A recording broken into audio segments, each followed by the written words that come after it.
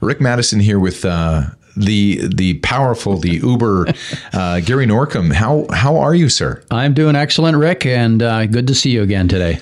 I do have to ask the question, how old are you? Oh, that's an age. I usually tell fictitious years. I don't know if I want to put this on the air. Would you be over 50? Oh, yes, I'm over 50. Okay. So you still have the energy that I think supersedes a lot of people that are in their 20s, 30s. How do you do that? I don't know. I think I'm enthusiastic about what I'm doing, running a bike shop. I enjoy it. I enjoy the interaction with the staff and with the customers. I do enjoy an active lifestyle as well. I think that all combines to being enthusiastic, and I think it actually takes years off of you. I think it does. I can tell you wake up with purpose, and I think that's the key. I had another fellow on, and he said if he wasn't purpose driven, a lot of his life force would probably leave him. Would you agree with that? I would, yes. And I've grappled with, retirement. I haven't grappled with it, but it's just, I can't see it. I can't picture it because right now I'm loving what I'm doing. And, some people might say, well, you should expand your interests and hobbies so that you can move into those. But I enjoy working with people. I enjoy being around people, meeting new people, and I can't picture retirement. So a lot of people get burned out by retail because they find it chaotic. There's a lot of stuff going on at any given time. And you seem to feed a bit off of it, which is unusual for somebody that's been in retail as long as you have. It can be de-energizing at times. It can wear you down. I think as the team at our business at CyclePath has grown, and I have more team members around me, it's actually become more enjoyable. It's not so dependent. With 2 or 3 staff, well, there's a lot that rests on your shoulders. And now I have more people to be able to take up some of that workload. And maybe some of the things I don't really enjoy, I can hand off to others to do and cherry pick the ones I do enjoy. Okay. Garry, you have an outstanding team. We're going to get into what makes up a great team, but I want to talk about what things over the years, and we're not going to single anybody out, of course, but is there anything that you find is completely debilitating for a team? So something, some actions or an attitude that you think just it detracts from the team. Give me some examples of that, and then we'll work on the positive. But what are some no-goes for you? Well, I think people that lack energy. One of my pet peeves, and it curls the hair on the back of my neck, is dragging your feet. People who walk dragging their feet. It just tells me that, I don't know, it tells me something about them that they don't have energy. They don't have that enthusiasm. And so that's one of my pet peeves. So I'll build off of that. So I was talking to an employer when the toll coal mill was running. And this one manager said, when I hired somebody, I would pick them up in the weight room, and about 30 feet away was my office. And he said, I would purposely clip a certain pace from the weight room to my office to see if they actually kept up. And he said anyone who didn't keep up with his pace generally didn't work out as a hire. So it's very true. Your pace, your actual cadence to your life can mean a lot for their energy level. Yeah, walk with a purpose and energy. I think I like to see energy in a person and enthusiasm. Not everybody is built the same way. Not everybody acts the same way, and you have to accommodate that. But not everybody's outgoing and effusive. But it's just that enthusiasm of life. You can do it in a quiet way as well, and enthusiasm at work as well. So that tells your team members too that you are excited about being there. And I think that's the other thing too, is if you have somebody that's slowing down the energy level, it can actually bring down other team members.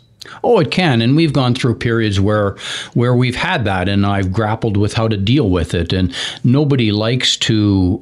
Most people don't like confrontation. They don't like to pull a staff member in and read them the riot act or spend time with them in the back, or even if it comes down to it, firing them. Nobody likes to do that. So I think I've gotten more experienced over the years with that. I think I try and address it before it gets to be a big issue.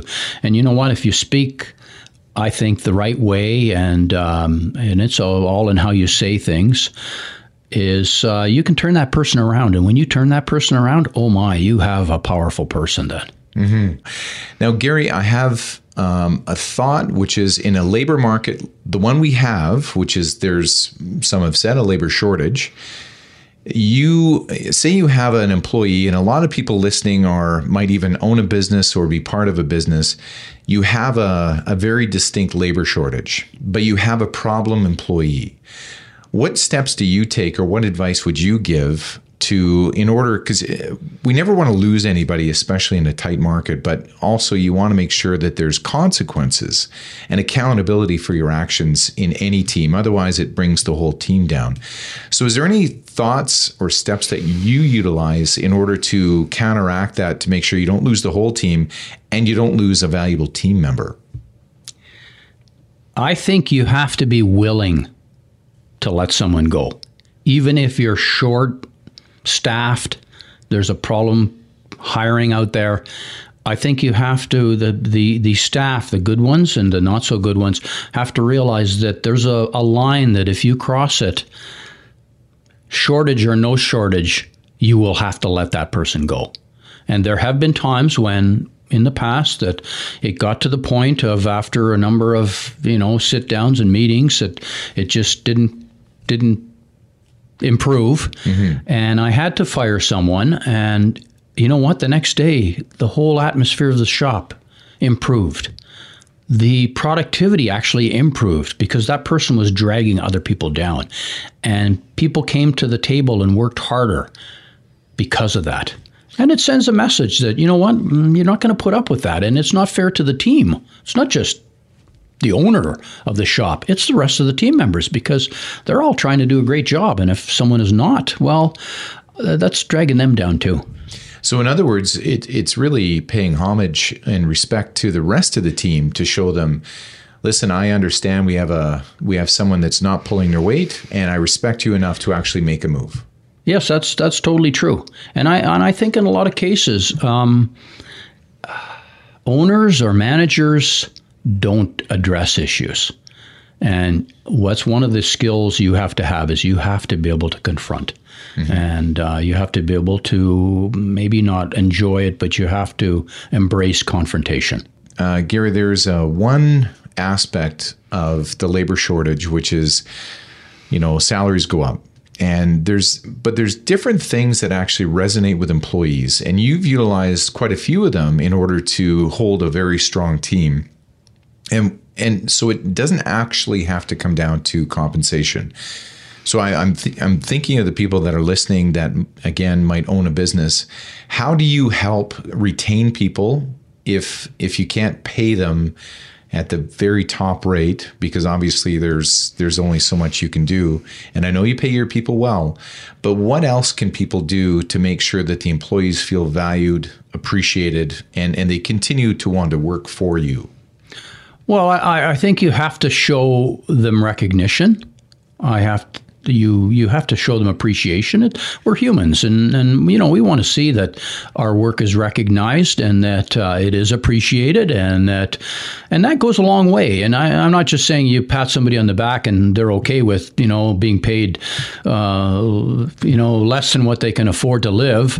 But and obviously you have to squeeze things. And if you can improve productivity of the team, well, maybe you don't have to hire that extra person. So now you have more dollars available available to spread among the team and to reward them. I'm a strong believer in rewarding the team with the success of the business. I think it's important, but yes, we still have to look at the bottom line. And for me, I'm quite open with them. We have staff meetings. Everyone has an opportunity to speak and share their ideas, and we talk about it in a team atmosphere. And I think that's important too. I think the enthusiasm and the energy of everybody brings up people. It makes it more enjoyable. You come to work, it's almost like it's your oasis, and yeah, you have a job to do. There's no doubt. You can't lose sight of that, and you have to roll up your sleeves and help the customers and do the jobs that are required. But there's nothing that says you shouldn't be enjoying it. Mm-hmm. So when you sit down and I've seen a lot of long-term employees in your employ. That has to be part of the equation for a lot of your long-term employees, is that recognition. But how do you show that? How do you actually emphasize that? Like, give me an example of recognition that you could share.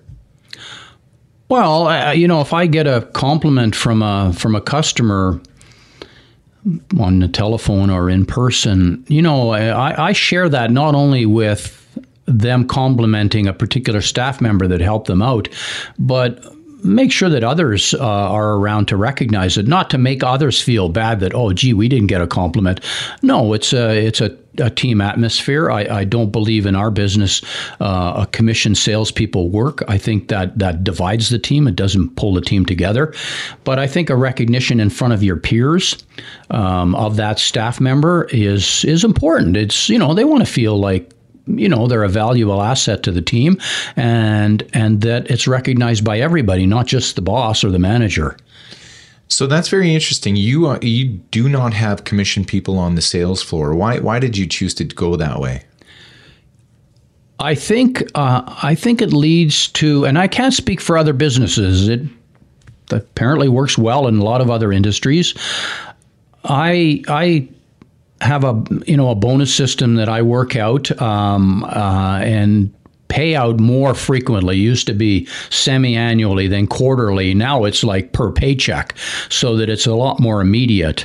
And it's the success of the team, and different team members contribute differently. And how can I pay a salesperson commission on selling a bike when maybe two or three other staff members have contributed to that sale? They've got the bike prepped, or they spoke to the customer on the phone, or they spoke to them when they just came in months ago, or the mechanic who's busting his butt in behind to get the bike built and prepped and available on the floor. I don't know how you would reward that. It wouldn't be fair. I don't believe in it, and I think it would be a slap in the face to all those other staff members and team members that worked together to help that customer, and then one other person gets the commission. So, small anecdotal story. I used to work as a busboy back at the Heritage Inn in Taber, Alberta, and the servers wouldn't tip out the busboy, which was me. And after a while, that became a bone of contention, obviously. And there was one server that actually tipped me out, and guess whose tables got cleared immediately and got poured coffee and everything else. It's very true, and so good of you to recognize that. You mentioned that something about commission makes it more believable. So just explain a little bit of what you mean by how that relates. Well, I've been into stores where I know the staff are paid on commission, and a major portion of their payment is commission. And I'm not sure if they're selling me something because it happens to be the hot product for the day and they get a higher percentage of commission from that, whether it's a discontinued product that they want to clear out, so there's extra bonus points for that.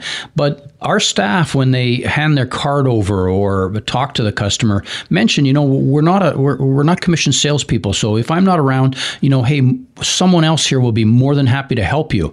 And I believe it presents more believability in if a staff member is selling a bike to you. They're not pushing you the wrong product because, well, that's the hot button for the day, and they're going to get a little bit more payment from that. They're selling you what they believe you need, and listening to your use of that product and providing their expertise. Regardless of whether you buy it or not, they want to sell you the right product. So there's an authenticity with the fact that they are not commissioned and they're just selling you for the experience of biking. Because I think the one key when you are especially looking at people, they have to love cycling for number one. And number two is they have to believe in the product. And I think if they're non-commissioned, that means they're just going to select whatever product matches that person's experience and that kind of thing. So is that what you're saying?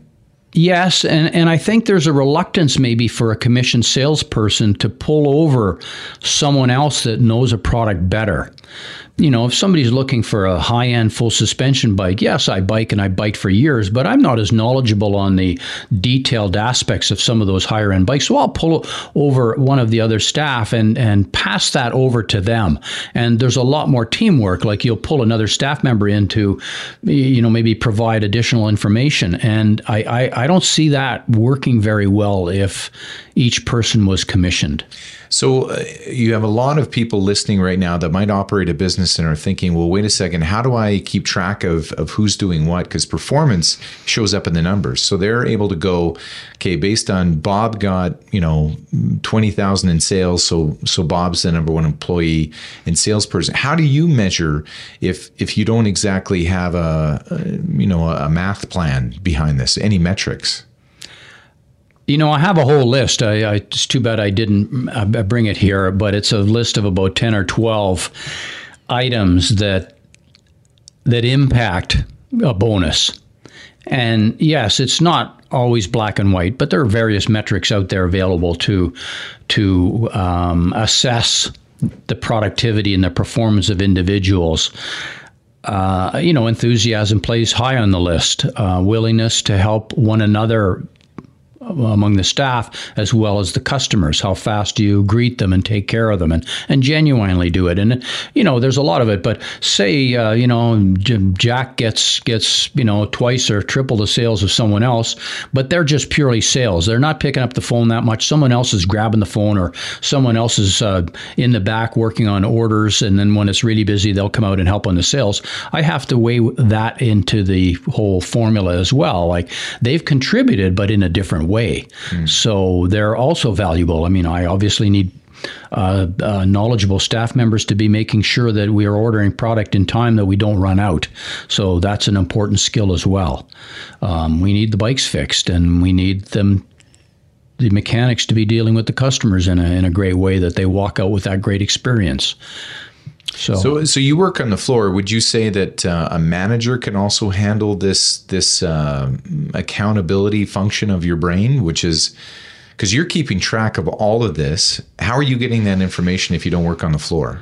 I think then a senior manager, and it's very important that it not be a popularity contest, that you're giving, your favorite employee because you like to spend time with them, or you like to go out for a beer with them or ride with them, that, I'm going to give them a little bit more because I kind of hang out with them. It can't be that. It can't be a popularity contest. So, whoever's doing it, whether it's a manager or a supervisor, they have to make sure that, hey, check your ego at the door here and look at it from a business perspective. Garry, let's talk about the word nepotism. Your son works for you. Yes. And just full disclosure, I know Eric very well. He's actually a good kid. But that doesn't always happen in a business. What have you done right with a son growing up in a family business? Because a lot of people have their offspring working there, and it's not such a good environment. What things have you done right, and maybe what things would you have done differently? I guess let's chat about that.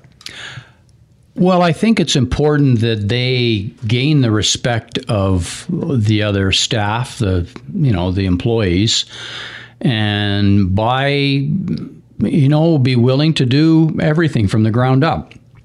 Now, my son happened to be working there when he was just a young sprout, maybe 8, 9, 10 years old.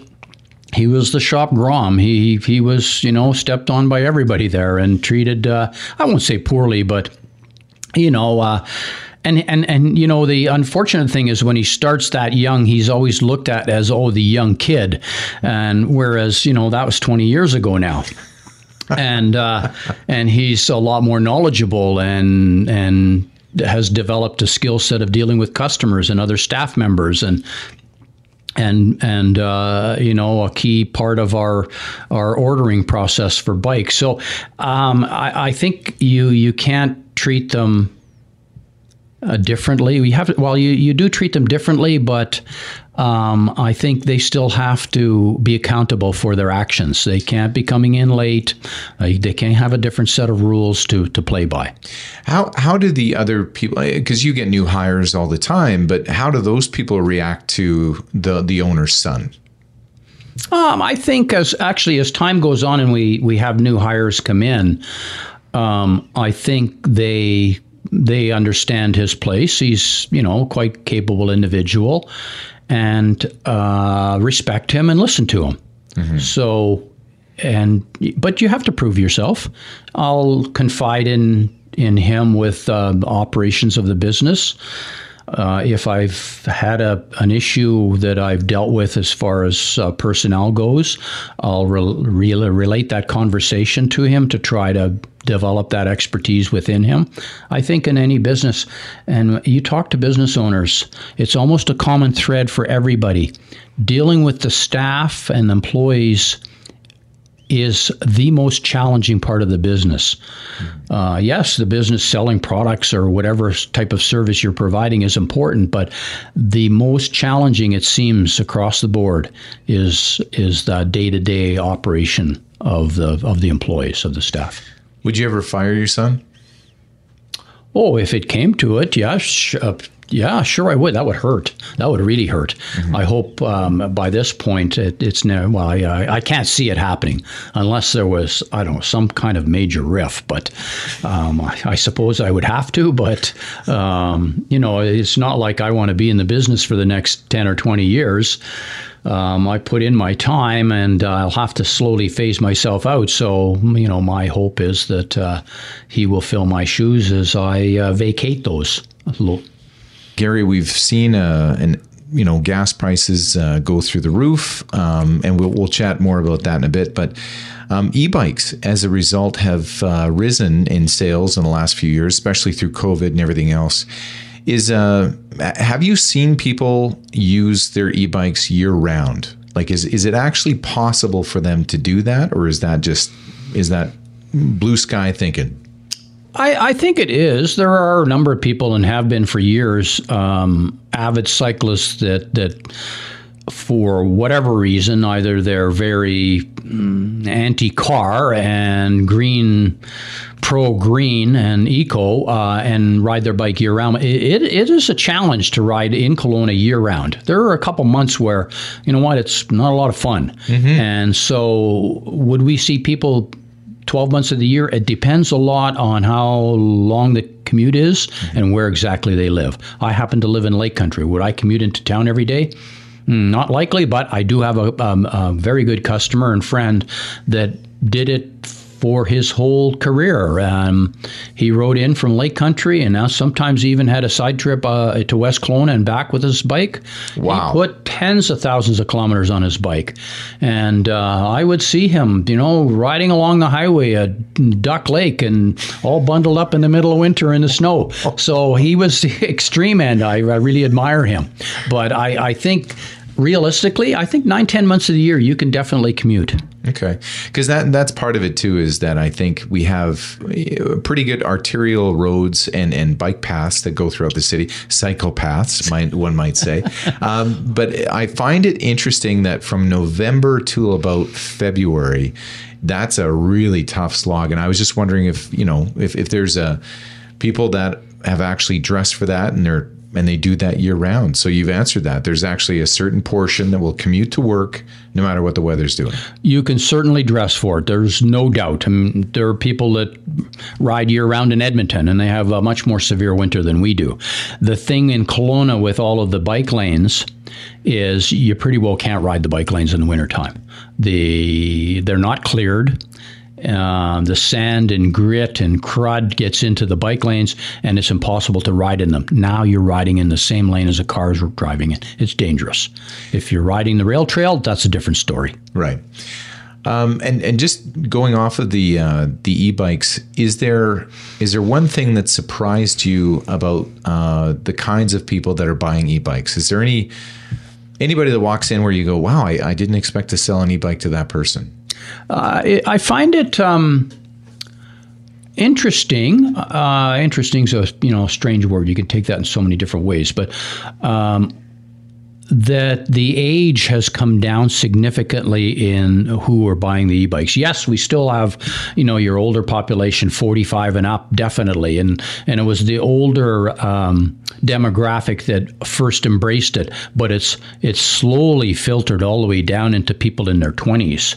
And it doesn't mean that they're unfit or lazy, but it's just interesting that they've embraced that technology as well. I was going up Crawford with a friend of mine. I was on my e-bike. He was on his manual bike because he's much better cyclist than I am.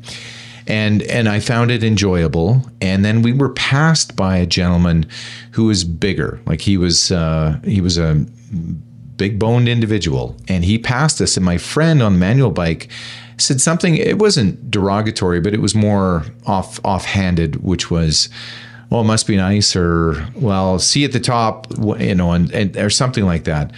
And as we're riding, we chat, because he's in good enough shape that he can chat on a manual bike. I'm not as good a shape. But we have this good conversation. So while we're riding, after that comment, I said to him, I think you got to give people some more credit. I said, we don't know his story, and he kind of, bantered back and forth. We get to the top. This fellow was sitting there panting, and again, my friend said something like, geez, it must be nice. And geez, did you exert any energy or something like that? I said, I got to say, good on you for being out here and biking. And the guy says, I would never have done this without this bike. He says, I've lost 26 pounds. I'm getting out here every day. There's no excuses for me anymore. And it was just a really heartwarming story, because I know there's still some purists that say, okay, e-bikes are not actual bikes. They're something different. What is your opinion of that? Because you've probably seen a ton of people that maybe haven't been cycling, and maybe they look at this. Well, we live in a very hilly, mountainous area. We're in a valley. So anywhere we go, unless we go up and down the valley, if you go to the sides, you have to climb. Unless you have great cardio and you're doing some type of cardio workout 4 or 5 times a week, you're not getting up those hills on a bike. Tough enough walking up them. So, and a lot of our mountain biking areas are also very hilly, and it takes a good fitness level to get up there. So people just don't do it if they don't have an e-bike. So now the e-bike is opened up to a whole slew of people that they can now get out there, and you can still get a workout. Better to be pedaling and getting some assistance than not pedaling at all. Or people were putting the bikes on the back of their vehicles, driving down to the valley, riding their bike, putting it back on the car, and driving back up. Okay, How much exercise is that? Now the people are riding down, riding back up again, and riding in the valley. So it opens it up to people. Like I went out riding, and I do most of my riding, road riding, on a non-e-bike. But I went out with a few good riders, my son, his girlfriend, and one of our staff, and there are 3 very strong, excellent riders. And I used an e-bike, and we rode all together. We had a great time. It was an hour and a half, 2-hour ride. I got a good workout. They got a good workout. And we all had fun. Is that bad? I don't think so. Well said. Garry, you have a number of different employees that have experienced some level of the housing shortage, low cost, and some of them, it's really, really difficult for them to rent. It's really difficult for them to find a place that fits within their range. And I know a lot of people are experiencing that across the valley. You had an interesting perspective about what some things we could review, which actually might help the whole, lack of housing. And what was that idea? Well, again, it's my personal opinion, and I don't have any, a lot of information to back it up other than, speaking to a lot of different people on a regular basis. And it hurts me to see how expensive it is for our staff to live here in the Okanagan. And I pride myself on paying my staff well, and they're still finding it challenging. And, I've been around in business long enough that I know that there's never one solution for any major problem. For little problems, maybe there is, but for larger problems, it's a number of different solutions to it.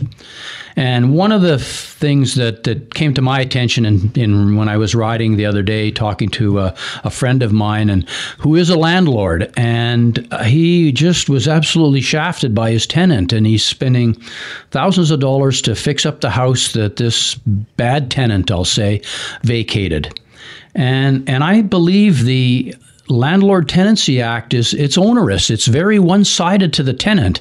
And maybe we needed that at one time. Maybe you had terrible landlords that were treating their tenants, just terrible. Mm-hmm. And so they went to the extreme. And if you look at these people renting out their places for short-term rentals. I mean, look at it. They can kick the people out.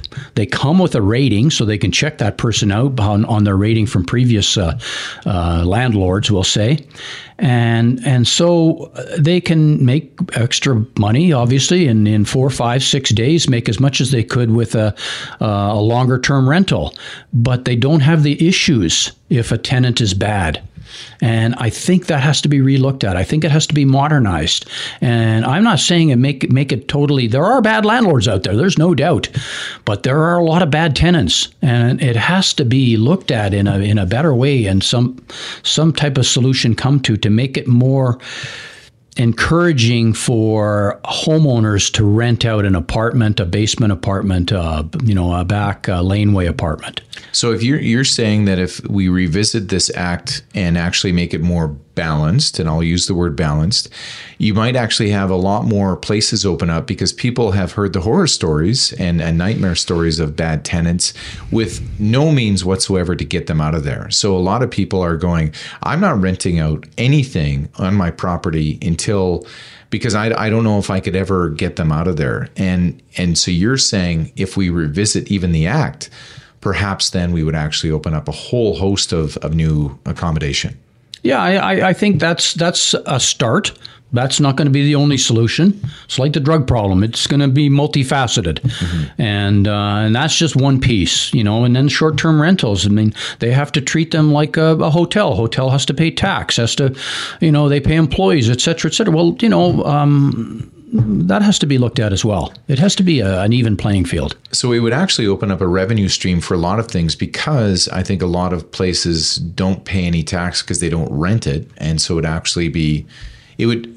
would actually be another revenue stream for the government. Yes. Potentially. Okay. Sometimes that's where the ideas start. It's just on the conversational level. And then, we don't, again, we don't have a lot of backing, but I think you might be onto something. So, Garry, we've talked about some heavier issues and everything else, but I want to find out, you've been married for so long that I think there's got to be a successful formula there. What is it for maintaining? Because I've seen you two together, and it seems like you guys have a great relationship. What would you suggest is one of the great keys for a great, long, successful marriage?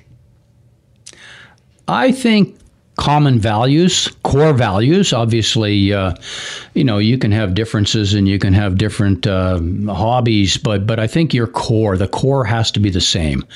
I'm not a spendy type of person. I'm not a glitzy, wear the fanciest of clothes or have to have a brand new car. I'm not that kind of person. I'm, somewhat frugal, but I think if your partner isn't, they're the opposite in some of your core beliefs, I think it'd be hard to maintain a long-term relationship and marriage. I think that's pretty important. Communication, obviously. Mm-hmm. I think working in business together, it can be a negative, it can be a positive. It can definitely add a lot more stress. Well, I was just going to ask that, is you work side by side with your spouse, and a lot of people listening right now are going, there's no way. So communication would be the key. You probably have a moment outside of work to communicate what's going on, personally and with the business. Does it ever feel like, do you have a rule? We don't talk about business after we get home, or is that just? Well, I was going to mention it earlier. It's when you have your own business, it's very difficult. I would say almost impossible to separate that from the rest of your life. Mm-hmm. It's an integral part of your life, especially, a family business and with other family members involved in it. Discussions you try to keep it out. If you're, having a Sunday dinner or some type of a celebration, you don't want to be dwelling on work issues, especially if there's some negativity in the conversation. But it's, it's difficult to keep it out. Yeah. So compartmentalizing may not be the thing for the Norkums, but it might not. I mean, there are some things I'll do or don't do to try to to isolate it and not think about it. You don't want to be thinking about work in the middle of the night, and although a business owner typically does that quite often, but you do have to be able to compartmentalize at times, and it's challenging doing it. Okay, we have a government, a provincial government that believes in minimum wage, and just from your standpoint as a business owner, you've seen your costs escalate because that is obviously a part of your business operations. Does it help or hinder? I mean, you pay your people probably better than most bike shops, but does it help or hinder what you think business owners are trying to accomplish? And is this something we need to look at long term? Like, are they high enough? Are they low enough? Should we, continue to look at this? Like, what is your views on minimum wage? I know it's a sensitive topic that a lot of people may or may not jump on me on, but I believe the minimum wage should be lower. And I'm not saying that we shouldn't pay a living wage to those people who are full-time employees and that's their livelihood. But I hire these junior kids that know nothing. Mm-hmm. And I'm basically paying my experienced staff to spend time with them, training them to get them up to speed. And then, we're talking simple things here, like, refilling the tube, canister, bike tubes, or, sweeping the floor, cleaning the windows, and, maybe organizing things. And it takes time to train them, to get them to develop a good work ethic. And years ago, the government had a 500-hour, it was a training wage. And I'm not trying to take advantage of any kids. If a kid is a good employee, I will pay them. And they don't have to ask for a wage increase. I'll give them it at appropriate times when they're stepping up and doing a better job. I'm not looking to try to gouge little kids, but I just be fair to the businesses on those junior people entering that work market. There was a $500 or 500-hour training wage that was less than the minimum wage. And once they hit the 500 hours, you know what? They're pretty valuable by that time. And maybe at 400 hours, I relook at it and pay them more. But right now, I hire less kids. Mm-hmm. So it's been negative. I have like one person making minimum wage, and that's a junior person that doesn't know a heck of a lot. And they're just so happy to have that job. They're living at home. That's the people that we employ. They're not working full time. They're not trying to survive on this wage. I believe in paying a living wage. Absolutely. And I actually looked at the living wage that's recommended for BC, and I think it's too low. Mm-hmm. But the minimum wage is something different. That's not a living wage, and it's a training wage effectively. So you're saying if 1 and 1 sometimes doesn't equal 2, like you're saying if somebody comes on, they're junior and they don't actually have the experience, you're taking a senior person to show them the ropes. So now you've detracted from that person's productivity as well as helping somebody that's probably a 1.5, 1.4 out of a 2. And actually, it actually takes a big draw on the business because you're still paying that person that. Yeah, and it hurts in another way is that if I have to pay for a few junior people at that wage and they're being paid too much, I can't pay the very good people who need more money or deserve more money. And so the dollars have to come from somewhere. In our business and in most small businesses, wages are the biggest expense that you have. It far surpasses rent. And so you have to try to keep that under control, and there's a lot of different ways of doing it. But when you have to pay such a high minimum wage, it ties our hands a little bit, and it makes it a lot more challenging. Okay, so for those policymakers, we've chatted about this. Now put it on the agenda. I don't know where this question is going to go, but that's part of the fun of doing this Rick and Friends show. You just finished a major renovation. How and people that are looking at undertaking a renovation for maybe their home or their office or whatever else, is there anything you glean from that whole process? Because I know it took a long time. Is there anything you could offer some advice to somebody looking at renovating their business or their office? Well, I put a lot of thought, a lot of time, a lot of hours into that whole expansion. And I stared at those blueprints hours after hours with little sticky note pieces of, okay, this is where the workbench is going, and is this enough space? And, you have to plan it out, and, you can't plan everything 100% before you start the building, but you do a lot of planning beforehand and keep a close eye on that renovation. Don't think that because you're handing money to a company that's what they do day in and day out. This is your building, and you know probably better than anyone else how exactly you want it, and make sure you follow that. And there are times when I said, whoa, what's going on here? And they misread something, or they misunderstood something, or while it's going, you think you have the plan all dialed. You realize that as it's coming along, oh my gosh, I need to change something here. And, we did that a few times. You like to try to keep that down to a minimum because it's expensive. I was the general contractor for our house construction a number of years ago, and I did the same thing there. I looked over the plans. I knew there were so little changes that we made during construction. So it's in the planning. But I saw you challenge a few times when you got a receipt and you said, whoa, wait a second. This is, you were actually on the ground, boots on the ground, as they say. And I think that helped you immensely in controlling the cost because you saw it as soon as it happened. Oh, yeah.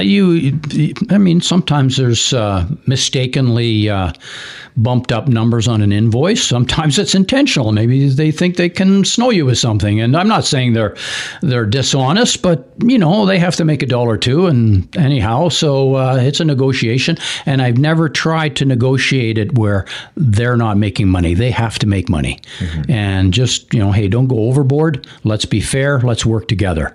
And very rarely will I argue somebody down in a price if they've, stand by and show me what they're doing. Hey, that's all the power to it. Just do a great job. Do it as you say you're going to do it. And I believe it's a team work. Same as our suppliers. It's we're a team. I need my suppliers. They need me. We need each other. So the same thing when you're working with a contractor or a designer or a renovator, you're working together, and it shouldn't be adversarial. Just one last thought about that. Tell me about the reason why you pay the way you do suppliers. Like, why is that such a big benefit to you?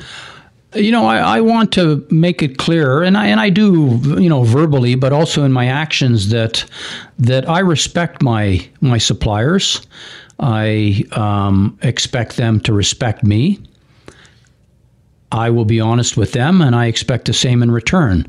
I don't want them loading me up with product that I can't sell, because if I can't sell it, well, how do I pay the bills then? And then I distrust them.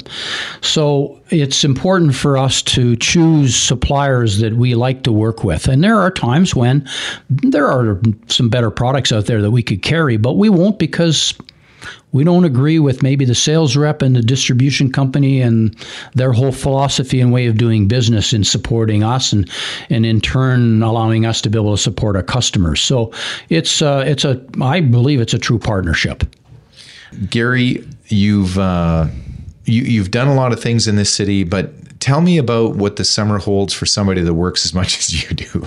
Like, are you a camper? Like, do you go anywhere? Do you do anything outside of work other than just work and think about working and work some more? Like, do you do anything else? Well, one of my hobbies is woodworking. I have a pretty dialed woodworking shop. So it's been nice with the renovation that in some of my spare time, my quiet time, I put on the tunes in the woodworking shop and I'll make things that go into the shop, like all the workbenches and various other little things that are required. And we'll come up with a design and then I'll make it. And so I enjoy doing that. It's different than working in the store itself. And so I like doing that. But the summertime, it's pretty busy. It's pretty hands-on. And I'll take a couple little sort of mini vacations, 4 or 5 days kind of thing. But I'm trying to bike more. This delayed spring, delayed summer has put a damper on getting out there and doing biking. So I'm hoping to get more biking done this summer. That way I can, at least be active and be out there with maybe some of the customers and friends and get out there and spin the pedals. What's interesting though is, I've often said this, is that unless you have something that pulls your intention and really makes you purposeful outside of work, I think it's going to be tough for people to find that balance that we all try to do between work and life. And if woodworking, is it so immersive that you don't think about work, or is it a nice balance for you? Well, it's a nice balance. I can think about work while I'm doing that. Sometimes, if you're sanding a piece of wood or planing something, or when you're cutting with power tools, you better pay attention. You better not let your mind drift. But when you're doing some of the less, like maybe you're painting or sanding, and you can let your mind drift and think about a lot of different things. But as I said before, I enjoy being with people and meeting people, and woodworking is a very solitude type of activity. And I like doing it, but I wouldn't want to do it 8 hours a day, 6 days a week, or 5 days a week. Would you go broke doing it? Oh, yeah. Absolutely. Google reviews, they've controlled our lives for a few years now. What happens, and I'm not saying you do, but let's say you get the odd bad Google review from just it could be based on something, or it could be just somebody trying to attack you. How do you handle a bad Google review? Because I know it bothers you incessantly. Well, I truly believe in providing good customer service. It's I'm not just beating on the drum here. I truly believe it. And if we haven't done that, and I'm not saying a 1-star Google review we haven't deserved, and I take it very seriously. I bring it up with the staff, try to find out more details about who took care of that particular individual, and why we dropped the ball. And if possible, most cases I'm able to get a hold of them, or we can send them a message. I like to talk to them personally. So you take it offline? Oh, yes. I don't believe in we'll respond publicly on Google, but I typically do my best to try to get a hold of them personally. Okay. And speak to them, apologize if we've dropped the ball, and try to make it right. And have you turned a number of these around? I have turned 1-stars into 5, and I think a lot of times people they want to be heard. They want to they want just somebody to say sorry, and sometimes people are so reluctant to just say, sorry, I screwed up. Man, I've taught, and also too, bringing it up with maybe the staff member that didn't do a great job. And we talk about it at our monthly staff meetings as well. We want to. Do you bring that up in front of the staff, or is that a private conversation? It depends on the comment or the review. I will. I don't want to ream somebody out publicly in front of all the staff. I don't think that does anything for anybody. If it's a contentious issue, definitely, behind closed doors, sit down and discuss it in a mature way, not yelling at an individual. I don't believe in that either. But sometimes just the gist of it, and especially if maybe a 1-star is targeted at me, which it has has been in the past. I'll bring it up at the staff meeting to point the finger at me as to what I did wrong and how I shouldn't have done it, and how we have to look at that. It's a learning experience, and we try as much as we can, but the staff gets stretched at times. In any business, they get stretched, and it's tough to keep a smile on your face and be helpful all the time. And you're beat down by maybe a couple grumpy customers in a row, and it's like, somebody just pokes at you in the wrong way, and it doesn't come out right, and you're sorry you might have said it, but it's difficult, it's challenging, but we work hard at it. Owning it, I think, is the key, and I think you're bang on with that assessment. Enjoyed the heck out of today. Appreciate it so much for you coming in. I want to say one word and just see what your reaction is. Amazon. I think Amazon had its purpose or use back in its infancy, but it's grown into something much bigger than I think most of us realize.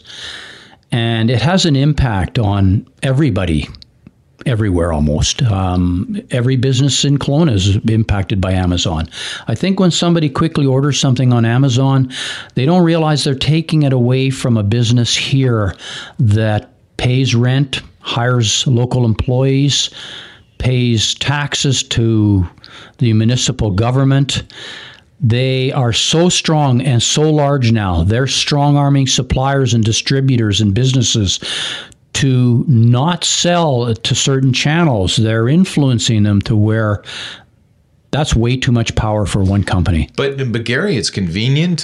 One click, I get it on my doorstep within a day if I'm Prime membership. So I would try looking, but I don't want to burn the gas to go down and find it, and I might not find it. What do you say to those people? Most proactive companies offer online sales locally. You can buy whatever you want in our store. Bicycles are the exception. You have to pick them up in store, and I think there's very good reason for that, so that I'm not shipping around the country to other areas and impacting other territories that carry that particular bike line. But more importantly, we've had customers that bought bikes online, came in the store, and they bought the wrong size. And in some cases, they bought the wrong bike. That's what we're there for. We do provide a local service. Yes, if you're buying a commodity like, I don't know, a bicycle tube, sure, you could order that online if you want, but there's 50, 60, 70 different kinds of tubes. You make sure you get the right one. And we see a lot of people coming in, I bought these shoes on Amazon. Will you exchange them for me? And we try to, most of the time we'll do it. And we do it to gain that customer and teach them that or show them, not teach them so much, but show them that, hey, we have great service, and you know what, support us. Maybe it's a few bucks more. And it's the same thing locally. Now there's some hard to find items. You have an obscure DVD or a CD, for those of you who remember what those things are. You can't get it locally. Maybe you could order it, maybe you can't. Maybe an obscure book that's not carried in print anymore, not carried by a bookstore. Okay, yeah, sure, fine. But people are ordering so much. I'm ordering 5 different pairs. I'll try what I want on and then send back the rest. Well, yeah, okay. My one voice here is not going to impact most people into not doing that. Anyway. I wound you up with the one word. Oh, yeah, absolutely. So anyway, I do appreciate it, and message well received, and I do think that there's something to be said for, if people take the extra step, and I do it with my kids all the time, I say, just please, please, please do your due diligence, then we can look at that nasty word. Garry Norkum, thank you so much for today. As always, I appreciate it. Thanks very much, Rick. I enjoy being on.